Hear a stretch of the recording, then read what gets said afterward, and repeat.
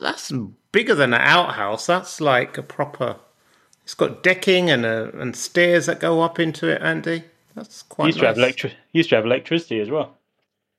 Really? Yeah, until Why I don't you pulled the just turn cable that out. into your office? It's full of junk. It's full of spiders. Yeah, full of junk. It's not entirely, it's not watertight or anything like that. It's, Not the guy weatherproof. before used to use it. Yeah, he used to use it as a workshop, like for bikes that he worked on. So the right hand side has got like lawnmower and stuff in there that I purchased during lockdown that I never used. And left hand side is just boxes from like my mum's house and old stuff that I've never really gone back to since I loaded it up in July. And Amazon deliveries that you haven't opened and your wife just stuck in there. Yeah, not far off. You got a proper Lego thing going on at the moment, haven't you? Yeah, fascinating. I don't know what it is. It's So good where fun, are you though. storing all of this? Well, this is a bit of a challenge, I have to say. Next week on Hoarders, Tom has a shipping container full of Lego. You know how some hoarders they you have to crawl through sort of crawl spaces made by newspapers and stuff like that. Mine's just made of Lego. Yeah, it's just I don't have many sets as such, but they are quite large. If you want to know where it is, but you're never going to access it, I've got an outhouse you could stick it in. You're listening to the Host Unknown podcast.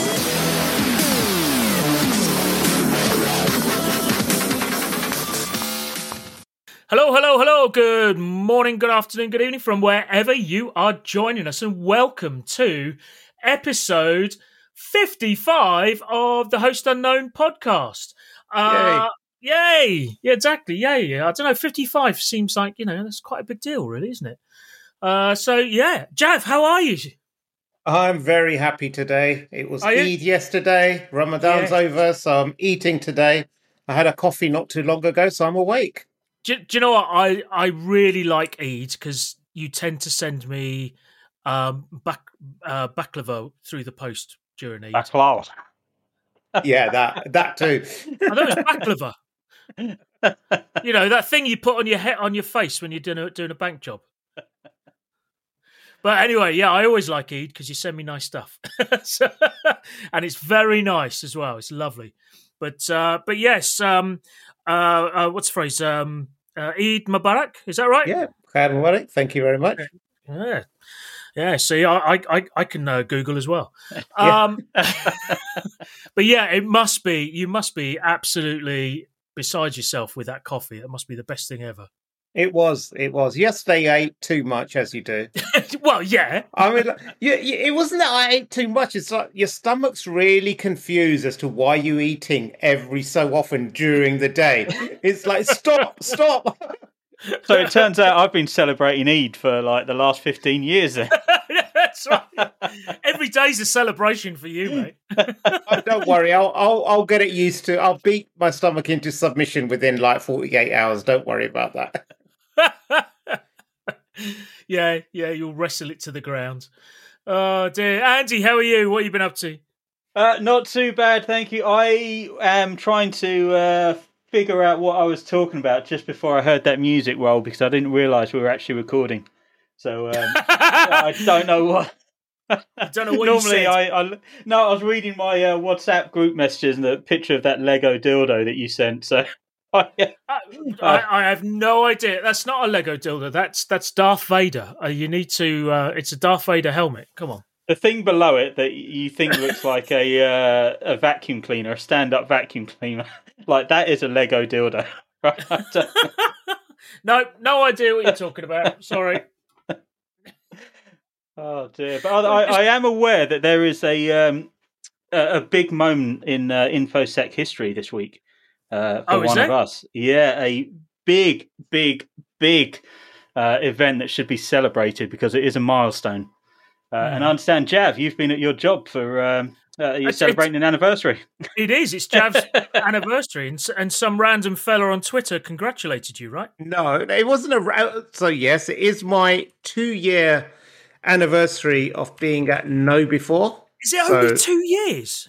Yeah, only 2 years. I feel like part of the furniture. God, I remember that company before they floated. Yeah. Yeah. And I remember when they were a regular horse, not just a unicorn. And I got it was just a horse with a party hat. A horse with a party hat. And someone emailed me on LinkedIn, Carlo, thank you for your email, saying congratulations on your anniversary. And said, hope Tom and Andy celebrate your achievement adequately on the podcast. Which well, we just have done. And Andy just did. I'm not, but Andy just did. No, we so how do you know Carlo? I have no idea. He's a connection on Twitter, on LinkedIn. Yeah, there you go. Well, actually, Carlo's a member of the ISC Squared Thames Valley chapter. That's how I know him. So, yeah. So interesting that he reached out to you. That's good. Huh? That's Cool. good. This is how we network, right? This is how we grow our community and network. That's right. So, yeah, congratulations. 2 years? I can't believe it's only been 2 years. It is literally like you've been there forever. Yeah. And Tom, you were 75 this week as well, weren't you? That's right. I was. I celebrated a major milestone in the number of days I woke up alive. Every day above ground is a good day. Yeah, exactly. Yeah, every day I have to go onto the tube in London, I get worried. But yes, right. I was not 75. I was 50. The big 50. Lies. So yeah. Thank you for your birthday card, Andy. I appreciate it. You're welcome. Right. So what have we got coming up today on the show? Well, we've got a veritable plethora of stuff. This week in InfoSec obviously takes us back, but it takes us back to when the first person in the world was banned from using the internet. And it wasn't by their parents, it was by a judge for 70 months. Rant of the week is the age-old will they, won't they story of whether or not the victims will pay the ransom. I think we know what they actually did, only to discover that, funny enough, it wasn't really worth it. Billy Big Balls this week is hackers having a field day with AirTags, which I think is an outrageous thing to do with an Apple AirTag. Industry news brings us the latest and greatest InfoSec news from around the globe. And tweet of the week solicits suggested names for the Host Unknown new business venture. And apparently for National Password Day, they say that you need to create a password which includes at least 8 characters. So I chose Snow White and the Seven Dwarfs. And that is all I have to say on the topic of the little people this week. Way. Yeah, I know. Hey, look, I just move my mouth hole to these. I don't write them. But yes, so I think we should move swiftly on to This Week in InfoSec.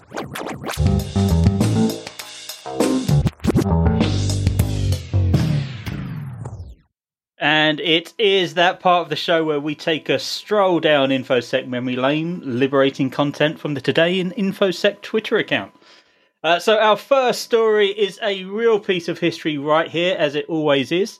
So on or around the 6th of May, 1995, which was only a mere 21 years ago, Chris Lamprecht, a.k.a. Minor Threat, became the first person banned from the internet.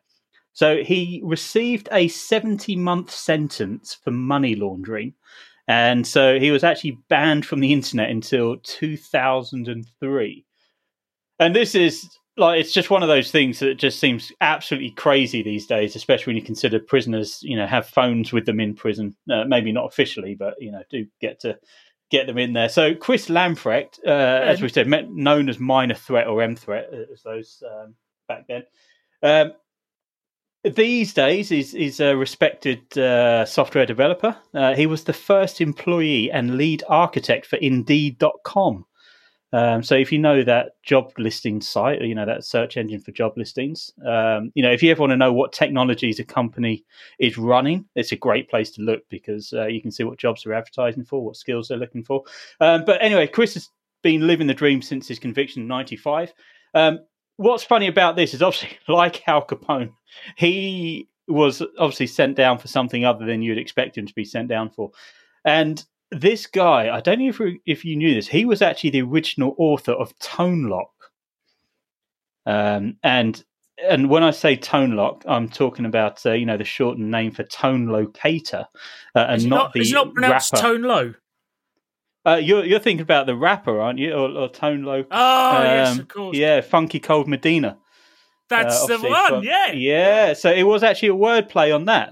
So he wrote that in the 90s. I know my rappers. Yeah. Your 90s rappers. Yeah, your 80s and 90s rappers, yeah. So Tone Lock was actually a war dialing program. It was written in C for the DOS system.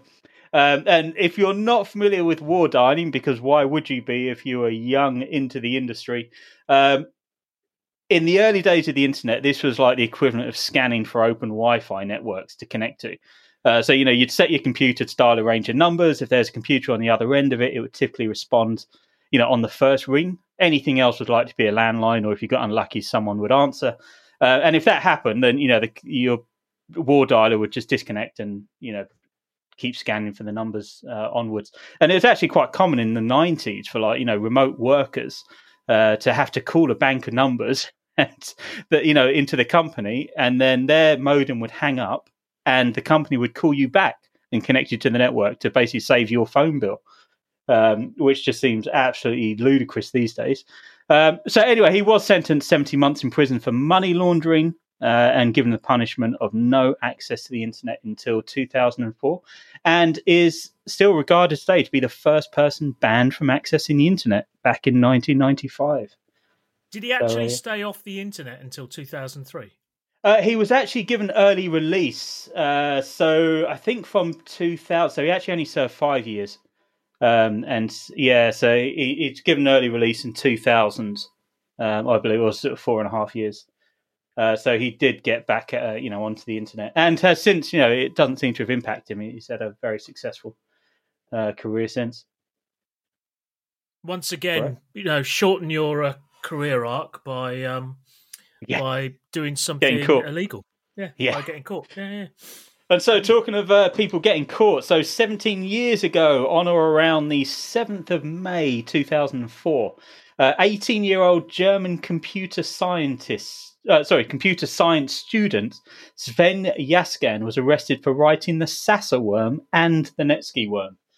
And he was ultimately caught after one of his friends had snitched on him, to Microsoft. So if you weren't aware of the time, 2004, Sasa was a worm that, impacted, as always, Windows 2000, Windows XP machines. It was particularly virulent in that it could spread without anyone doing anything. But also easily stopped if you had a firewall running or if you had patched your machines with the updates that were released nearly 3 weeks prior to that, I think. But the great thing about this worm, why it sticks out, is that it was when the worm crashed, a timer would appear to tell you when it was shutting down your machine.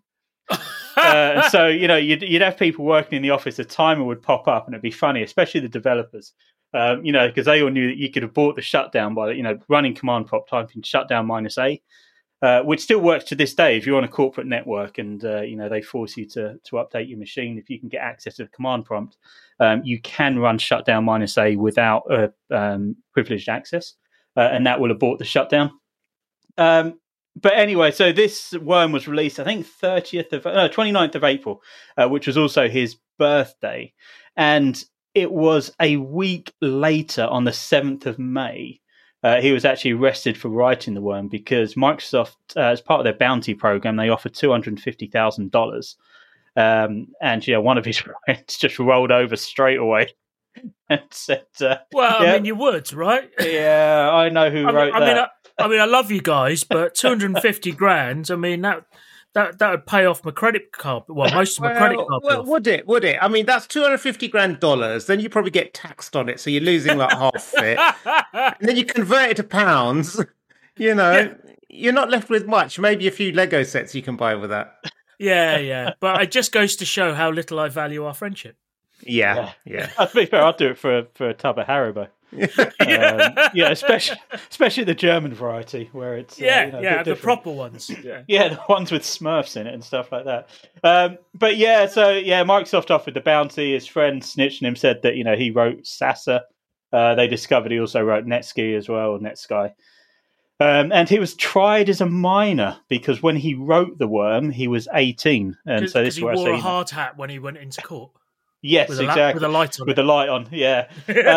And so because it had been released on his 18th birthday, he had effectively written it prior to that, so he was still a minor.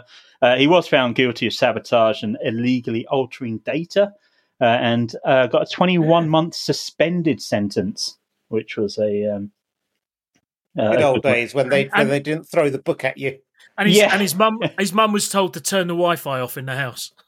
Yeah, if they even had Wi-Fi back then. That was still you did in 2004. You had Wi-Fi. See, I'm trying to remember. I'm pretty sure when this hit and I was working, and then several colleagues, they were like, "Oh, get Zone Alarm on your home PC and it will stop it," or something like that. And do you remember? Sorry, go ahead. Yeah, no, I just had Zone Alarm running for the longest time ever, and I thought it was like so cool. And the other one was Steve Gibson. Was it that his name? Yeah, Shields Up. Yeah. Yes. Yeah. The Gibson Research Corporation, wasn't it? GRC, that's right. Yeah. Scan my machine, I'm safe.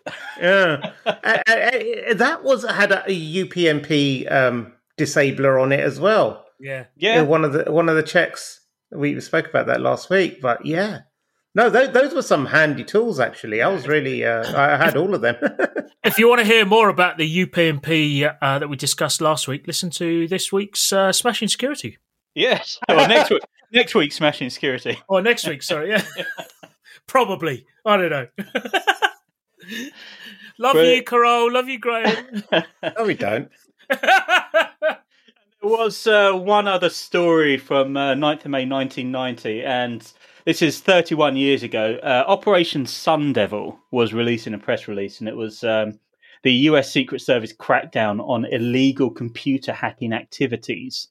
And they talked about, raids occurred in like 15 cities. It was like this massive event, and it only resulted in 3 arrests. But rather than me talk about... Yeah, I know, it's brilliant.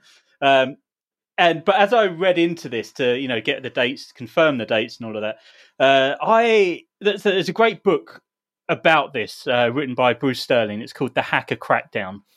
And I highly recommend you read it. And if you don't want to read it and you enjoy listening to podcasts, I've put a link in the show notes where you can actually download it as an audio. Is it a free download? It's free download, yep, free to download. But it's in multiple parts. That's the only thing. So it was, voiced a while back. But definitely a great, great story. And upon reading that book, I'd always believed that Steve Jackson Games almost went bust as a result of Operation Sun Devil. As you will be told in the book as well. However, it turns out that may have been a media error. As I read about it now, they sort of say, well, it wasn't quite that cut and dry. But definitely links in the show notes. Read the Hacker Crackdown. Excellent. Thank you very much, Andy. This week in InfoSec. Fascinating. I love this stuff. It really does bring back some distant memories of Christ. Yeah, I remember sweating bullets when that particular virus hit, or whatever. And then you realise you're closer to 2050 than you are to 1990. Oh, shut up! Someone sent me a picture the other day. Said, like, if you want to feel old, I said this is what they were stealing in the first Fast and Furious movie. And they were like old TVs and video players and DVD players or something. And I was like, what is this antiquated technology? I had that with... I watched American Pie the other night, and it was made in 1999. So it's like, 21 years ago. But then Stifler's mum, remember, like, she was like supposed to be this older woman. And I looked up, she's actually only 37 when she filmed that. Oh, wow. That's like, oh man, this is not good. This makes you feel old. Oh, wait. But thank you, Andy. You know what? I was thinking about this. I was listening to the podcast last night. I went for a drive and I was listening to it. And this is perhaps, I think, if there was ever a segment I think deserves a spin-off and get its own version, it would be you just talking about This Week in InfoSec. I think you do a really good job on it. Yeah. Checks in the Sticky post. Weeks in InfoSec Yeah. of the week.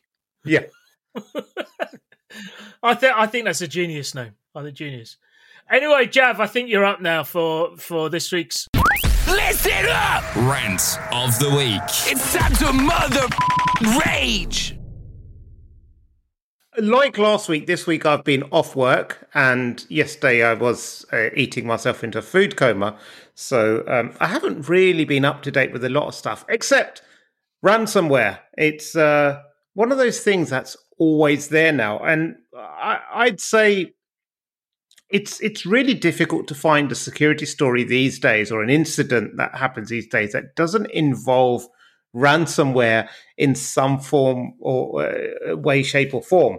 Mm. But last, a week ago or so, Colonial Pipeline, a big gas, as in petrol gas operator in the US, was hit with some ransomware. Now, apparently, it was only on the billing system. The customer side didn't impact the critical systems, according to them, but they shut it down as a precaution. And the story was broken by Bloomberg, the most reliable of security sources.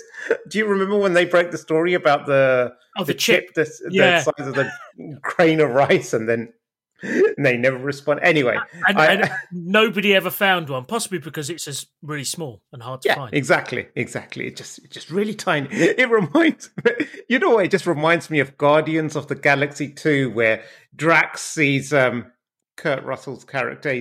He's a tiny man. He said, like, why was he tiny? He goes, maybe he was just far away, and that's why he looked tiny. That's right, how objects appear. Like, no, he was a tiny man.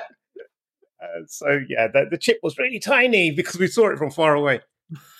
Anyway, Bloomberg, the highly reputable source of security knowledge, in their story, actually, they not only cited anonymous sources, but also mocked other news outlets' anonymous sources for saying that earlier this week that the American pipeline operator would never pay the ransom.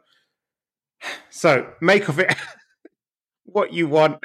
I don't know what I'm ranting about, but there is something there. I'm sure if you listen really carefully, play it in reverse, you'll figure out what I'm ranting about. Kim Zeta, she's probably written the best sort of write-ups on this topic. Yeah. There's two of them. She's got a Substack. It's free for now. I'm sure, once she builds up, she's going to start charging people. So get it while it's free. But it's the group behind it is DarkSide, and they're one of those groups that have been around since last year, I think. And they have this whole manifesto on their site that they don't attack hospitals and what have you. So they're ethical and what have you. And I saw a tweet by, I think it was Malware Tech. He said, it's surprising.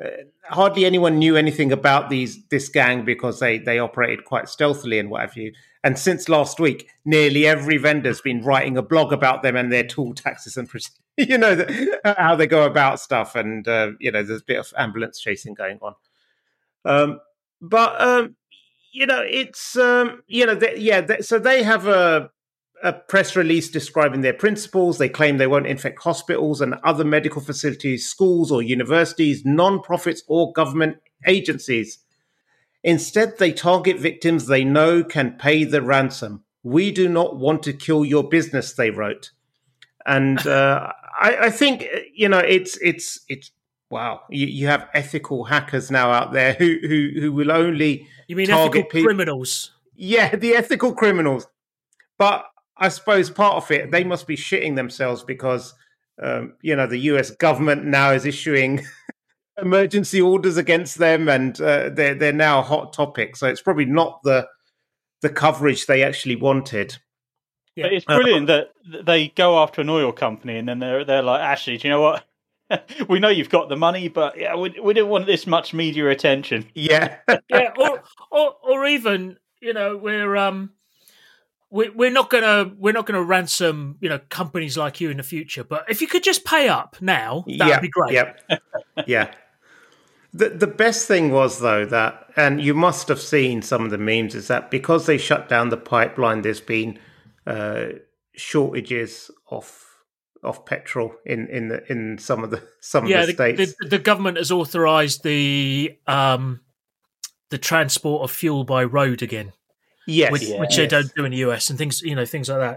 Exactly. But what's really funny is that you must have seen it, because of the shortages. There's been this mass panic buying, and people have been filling up petrol in plastic carrier bags and putting them in their boots of their car and everything. It's just like I'm just waiting for explosions to happen all over the place. Not that I'm waiting for it. I'm just assuming that something like that will happen because it's just so ridiculous. I mean, it's absolutely scary. Some agency had to issue a warning saying, "Do not put petrol gas into plastic bags." I mean, the fact that, it's a bit like the warning on a pack of peanuts saying, "Warning may contain nuts." I mean, don't put this incredibly explosive liquid into a container that can split or burn really easily. But having said that, we're talking about America, the country that had to issue warnings to citizens not to shoot into tornadoes because the bullets might come back. Yeah, but they were hunting sharks. Yeah, there is that. But this whole ransomware thing, right? So also the Irish HSEs, their equivalent of like the health services, shut itself down, voluntarily shut down overnight due to a ransomware attack. Like, where is the failing here?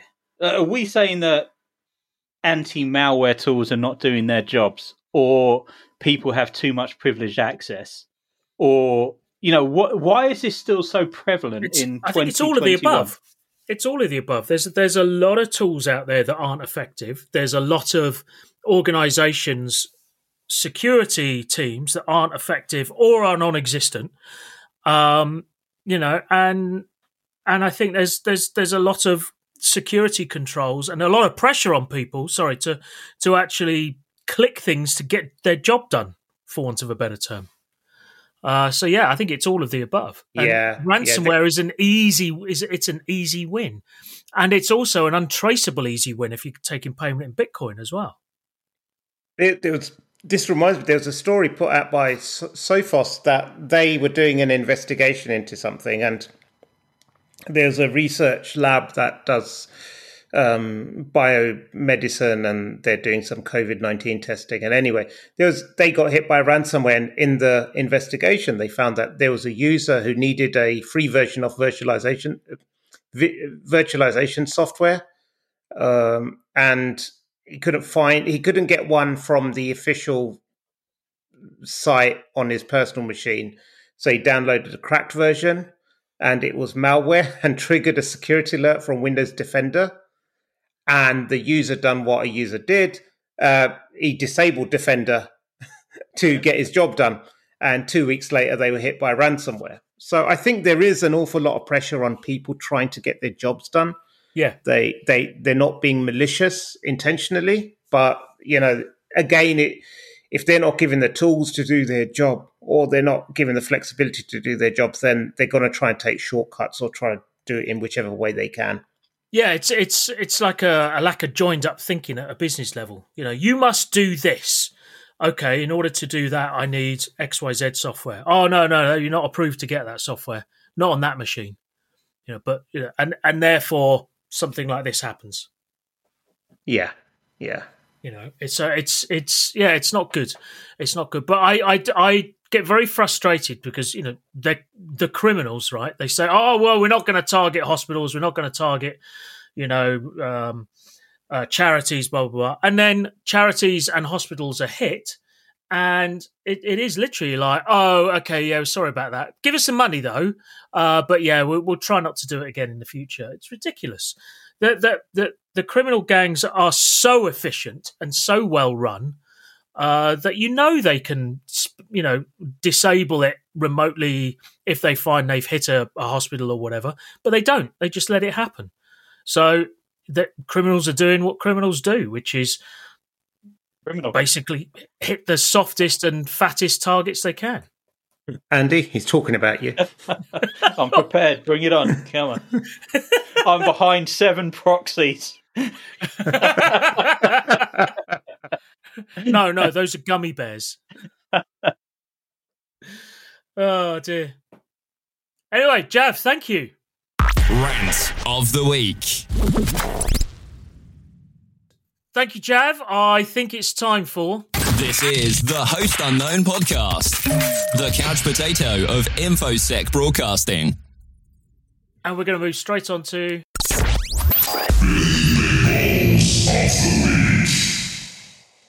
Okay, so do you know what? I'm in two minds of this one. Because one, the story, unsurprisingly, involves my beloved Apple. Come on, Tim, we know you're a fan of the show. Get your sponsorship checkbook out.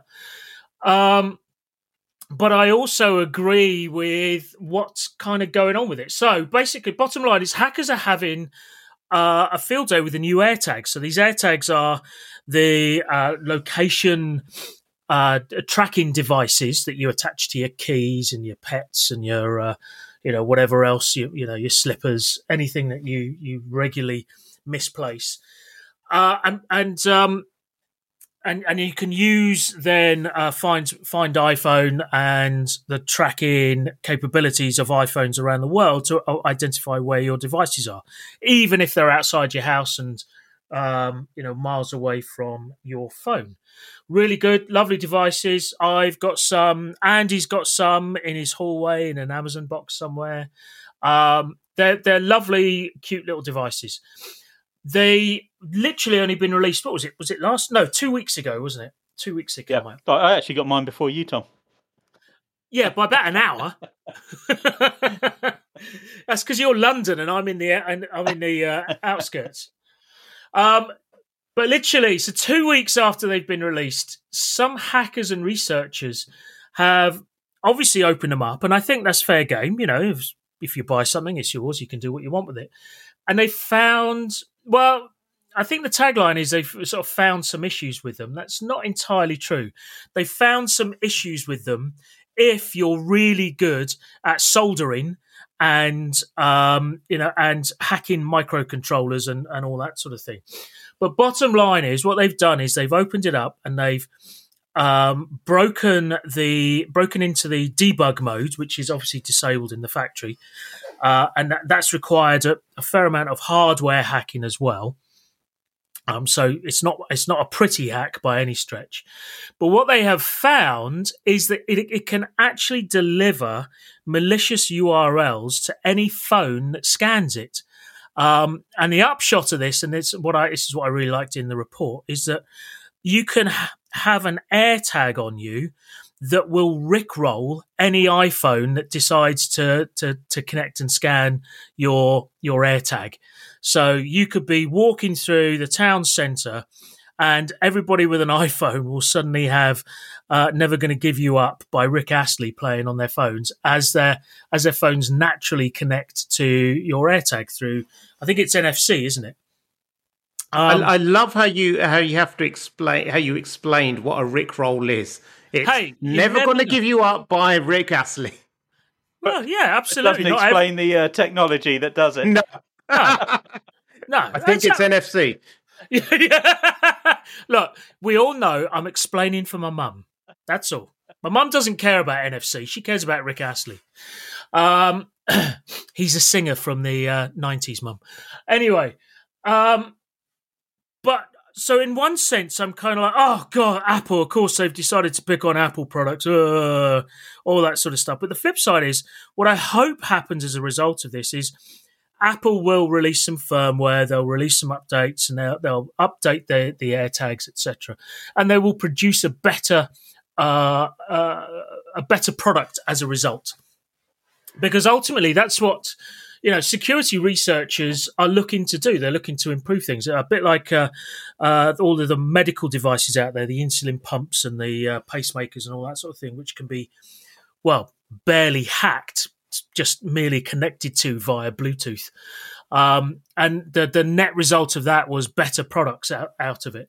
And I'm hoping that this benign research, and in fairness, it is benign. These are people just doing it, one, to find out how it works, and two, because shits and giggles and all. And there isn't a malicious intent, although it could be used for that. But my hope is that because researchers are out there doing this and really putting some really intelligent and inquisitive, what can I put it, sort of thought and power behind this, that the products that they break into as a result will improve. So this is a really interesting one, but it only took 2 weeks. But then again, that's an upshot of it being quite a simple, low-power device as well. So, but yes, I do like that. Go ahead. Go on, Andy. Go on. Well, so it reminds me of it was a few years back when there was a special character in one of the Indian dialects that iPhones couldn't process. And so when you sent it into like a group chat or something, it would literally kill your phone. Or if you had preview on, Yes. as soon as, and I remember Ricey at the time had an Android, and everyone else in the group chat had iPhones. And he was just like, full on disaster, just sent it around, text messages, WhatsApp, everything. No one's phone would boot up because it was trying to show on the preview screen, just crashing again. It was like an absolute nightmare. You had to keep trying, and then just, try and clear it before it showed up. But it kind of reminds me of that. Like you probably could have done something a bit more malicious than a Rickroll.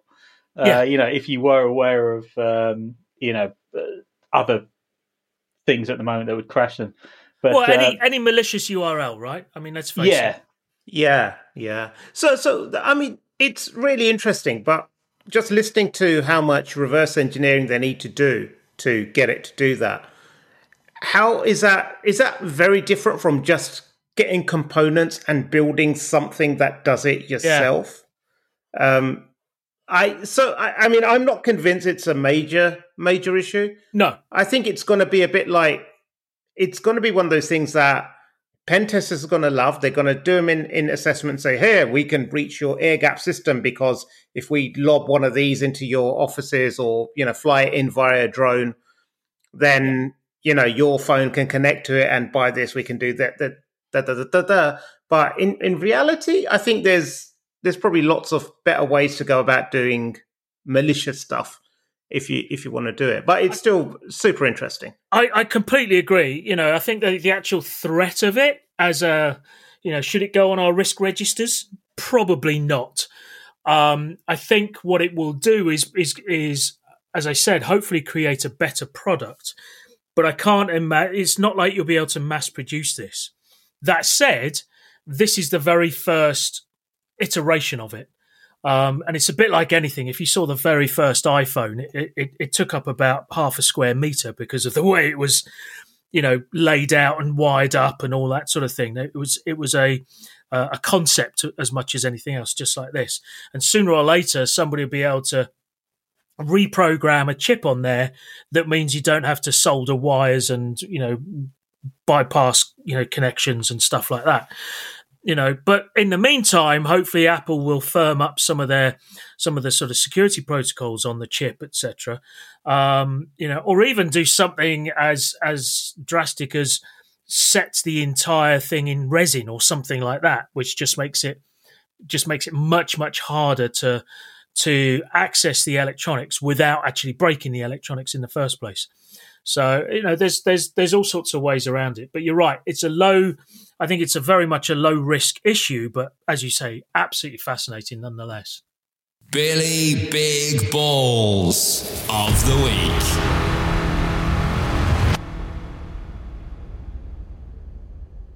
All right, Andy, it's that time, isn't it? It is. It's that time of the week where we head over to our multiple news sources over at the InfoSec PA Newswire, who have been very busy this week bringing us the latest and greatest security news from around the globe. Industry news. Misconfigured database exposes 200,000 fake Amazon reviewers. Industry news. Ransomware takes down East Coast fuel pipeline. Industry news. University cancels exam after cyber attack. Industry news. Staff bonus was crass phishing simulation. Industry news. Germany bans Facebook from processing WhatsApp data. Industry news. AXA to stop reimbursing ransom payments. Industry news. More domestic abuse cases involve tech. Industry news. Homeworking parents and young adults are most risky IT users. Industry news. Biden executive order mandates zero trust and strong Industry encryption. news. And that was this week's Industry news. So that staff bonus story, which huge if true, but staff bonus story, Did you hear about it was a this? crash phishing simulation. That's been done over and over again. That's happened so many times, hasn't it? Yeah. Yeah. It's I wonder if it's the same. Is it the same sort of phishing company behind it? Do they have like a template of congratulations, you've got a massive bonus? You clicked. It's this is again, it's a problem with disconnect between the security departments and the rest of the organization. Phishing emails are great if used properly, but you need to have the right relationship with people, and the objective shouldn't be to just catch people out. It should be to educate and inform. It's kind of like training in a, if you want to learn a martial art, you go into a dojo or a gym or what have you, and you put on the pads, you put on the headgear, and then you drill when you train, and you learn. Sometimes you might get hit a bit hard, but that's part of the learning. It's not that you're walking down the road and your instructor comes up behind you and puts you in a chokehold and says, "There you go, punk. I was testing you and you failed miserably," which is what this feels like. It just feels like people haven't built the right context. They haven't got the right relationship with their employees, and they're just sending out these things and sniggering like Beavis and Butthead, saying, "Hey, we got you." There's nothing big in sending out a phishing email that's, especially if what are the hot buttons of your employees. So it's a low blow. But that said, this is exactly what the criminals would do, right? They would, if they had any kind of intel on the company and knew when sort of bonus cycles were, because it doesn't take much from social media if you're really looking to find out, woohoo, bonus time, or whatever, then this is exactly the sort of thing they would send, though. Yeah, and I think you can get to that stage if you've built up the trust and the relationship with your employees first. You don't start with that. You start off with something slow. You get people used to the fact. You get people familiar with the fact that these things happen. And you know what? It's not about getting people to become security experts. It's just to get them to get their spidey sense tingling when they get an email, so that they can so that they can question it or report it or do something like that. But if you're just going to make people feel bad about themselves, then shame on you. Yeah. So don't use all of the all of the possible entries into phishing. Just the tip. Yeah. So do you know what was, I actually received a phishing email this week, and we've got like report phish button on the in the mail client, And I clicked that, and it popped up, and it was like, "Congratulations!" It was like, "Shh, please don't tell your colleagues. You know, we're running a simulated." And I thought that was like a really friendly message. I was like, "Oh, nice." You felt all warm and fuzzy after that. I did. It was. I thought that was very well done. That one. I remember when we were doing it back in my old CISO days, that it would take them to a URL, and we'd have, because we were using restricted intelligence at the time, and you'd have one of the characters that pop up from restricted intelligence with the text underneath saying, you know, "Oh, you clicked on the link, blah blah blah," but it was very clear that it was part of the same program, if you see what I mean. Yeah. And we tried to use the same language and the same sort of slightly fun attitude to it as well.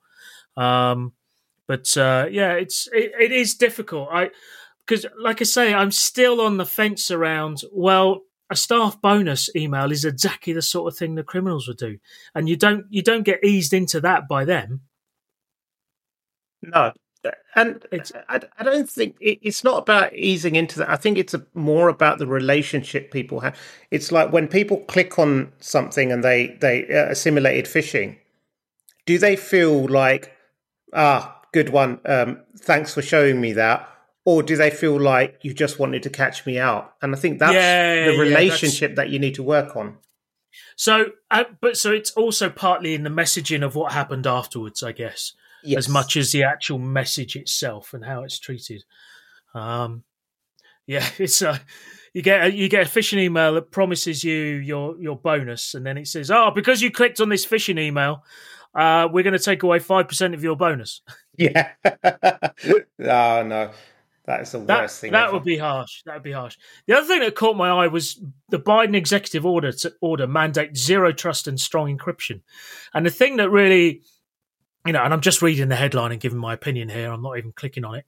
But the thing here is you've got zero trust, which is this, sort of quite highfalutin concept. Every expert, in inverted commas, I've spoken to about zero trust says, "Oh, it's not about a destination; it's about a journey. You never fully achieve zero trust, but it's a really important thing," and which makes me think it is just a marketing term as much as anything else. But then paired with a really simple fundamental of InfoSec, strong encryption. So you've got this kind of like esoteric, ethereal concept and a really basic, simple control being put together here as you've got to do both of these. And I that's quite interesting messaging, I would say. It is. Is it end-to-end encryption though? Because our parliament doesn't want that now. No, our parliament doesn't want it. But I mean, as long as you've got a backdoor, you can have it. But I mean, some of the other things they're enforcing is that that end-to-end encryption, like encryption at rest by default, multi-factor authentication to access table stakes, any services. Yeah, EDR, table stakes. But they also have set up a new department that does like air crash investigation style. After major incidents, so they can give sort of lessons learned and sort of come up with new mandates after that. So I know there's a lot of things here that you think, well, why aren't people doing this already? But to me, I think it's actually, I actually a fan of this. Funding is going to be an entirely different question. I'm a fan of this because having it pushed at that kind of level, it's a bit like getting your board engaged on your security program, right? And boards are going to suddenly take a bit more interest in this. Absolutely. But it's just, why did it have to come to this, which is an unfortunate thing, which is on us, as InfoSec professionals, without a shadow of a doubt. But it's just a real shame that it takes quite such a thing to get such basics in place. Yeah, I think this kind of ties in nicely with the story about AXA Insurance to stop reimbursing ransom payments. Yeah, and I was reading about this the other day, and there was some other cyber insurers, who are thinking of pulling back or reducing the coverage that they provide because, in their words, it's just too easy for organizations to take out their insurance and then not do anything themselves and then say, "Oh, we've been hit, give us the money." Yeah. So So I think having something like this would help set the bar. So it's like, okay, you can get insurance if you've met these sort of basic requirements or what have you. It's like driving your car. You're insured as long as you're not drunk. You maintain your car regularly. You've got your MOT and all that. It's yeah. Well, I remember doing the annual insurance renewals at my last place as CISO, and I had to present alongside the chief privacy officer about what we're actually doing from an InfoSec perspective for them to even accept us. For corporates, they're huge. It's almost like a sales pitch. Yeah, it is. That's exactly what it felt like. Yeah. Anyway, thank you very much. I think, time's marching on. In fact, I think we should get cracking on to this week's Tweet of the Week. And because that's so cute, we always play it twice. Tweet of the Week. So this is a tweet from a guy called Sunny at Brown InfoSec Guy on Twitter. And he raised a question which I liked. If you were to start your own ransomware group, what would you name it? And it, raised some queries on that. And I have selected a couple of my favourites. I thought we could probably take one each on this one. All right, to share it. So if you were to start your own ransomware group, what would you call it? And Olaf Hartong says, Freemium Backups. I got Ian Saito at Ian Saito says, surprise pentest posse. Teacher at Illustrious Hefe says, Windows Offender. And then I've got David Shipley saying, Trailer Park Crypto Boys. I have from Adrian, who's at nutritionist_AP, ransomware, as in ran somewhere. And Old Navy Dude at Old Navy Dude, Ransom Muck Ransom Face. Hey, always has to come up. Yeah. But no, there's a few more suggestions on that list. Links in the show notes. Fabulous. But yeah, it's a great thing. I mean, anyone can start a ransomware group these days, right? It's like ordering stuff from Alibaba and drop shipping. You create that method, whereas you can actually buy ransomware kits and drop ship it elsewhere, and you just need to focus on your brand. It's all about marketing. It's all about marketing. It's all about the marketing. You can get those dice, the attribution dice that you roll, and it gives you the name of the gang that did the attack. Yeah. See, I might call it "Got Your Hat," and then when it hits you with ransomware, a picture of Logan Paul comes up. Oh dear! I watched that video. What a zoo! He's a muppet, isn't he? Well, not just him, but the whole thing. Yeah. And the press just following him around like a baying pack of wolves. It was, I don't know, awful. Anyway, thank you, Andy, for this week's Tweet of the Week. Well, we draw to a close. That went very quickly, I have to say. Very quickly. Yeah, we're doing well to stay on track this week. Well, we work hard to produce quality content at less than an hour for you, dear listener, is all I can say. Yes, Jav, thank you very much indeed. Appreciate it. Oh, you're welcome. Jolly good. And Andy, thank you, sir. Stay secure, my friends. Stay secure. You've been listening to the Host Unknown podcast. If you enjoyed what you heard, comment and subscribe. If you hated it, please leave your best insults on our Reddit channel. Worst episode ever. r/smashing security. So what is going on with the soundboard then?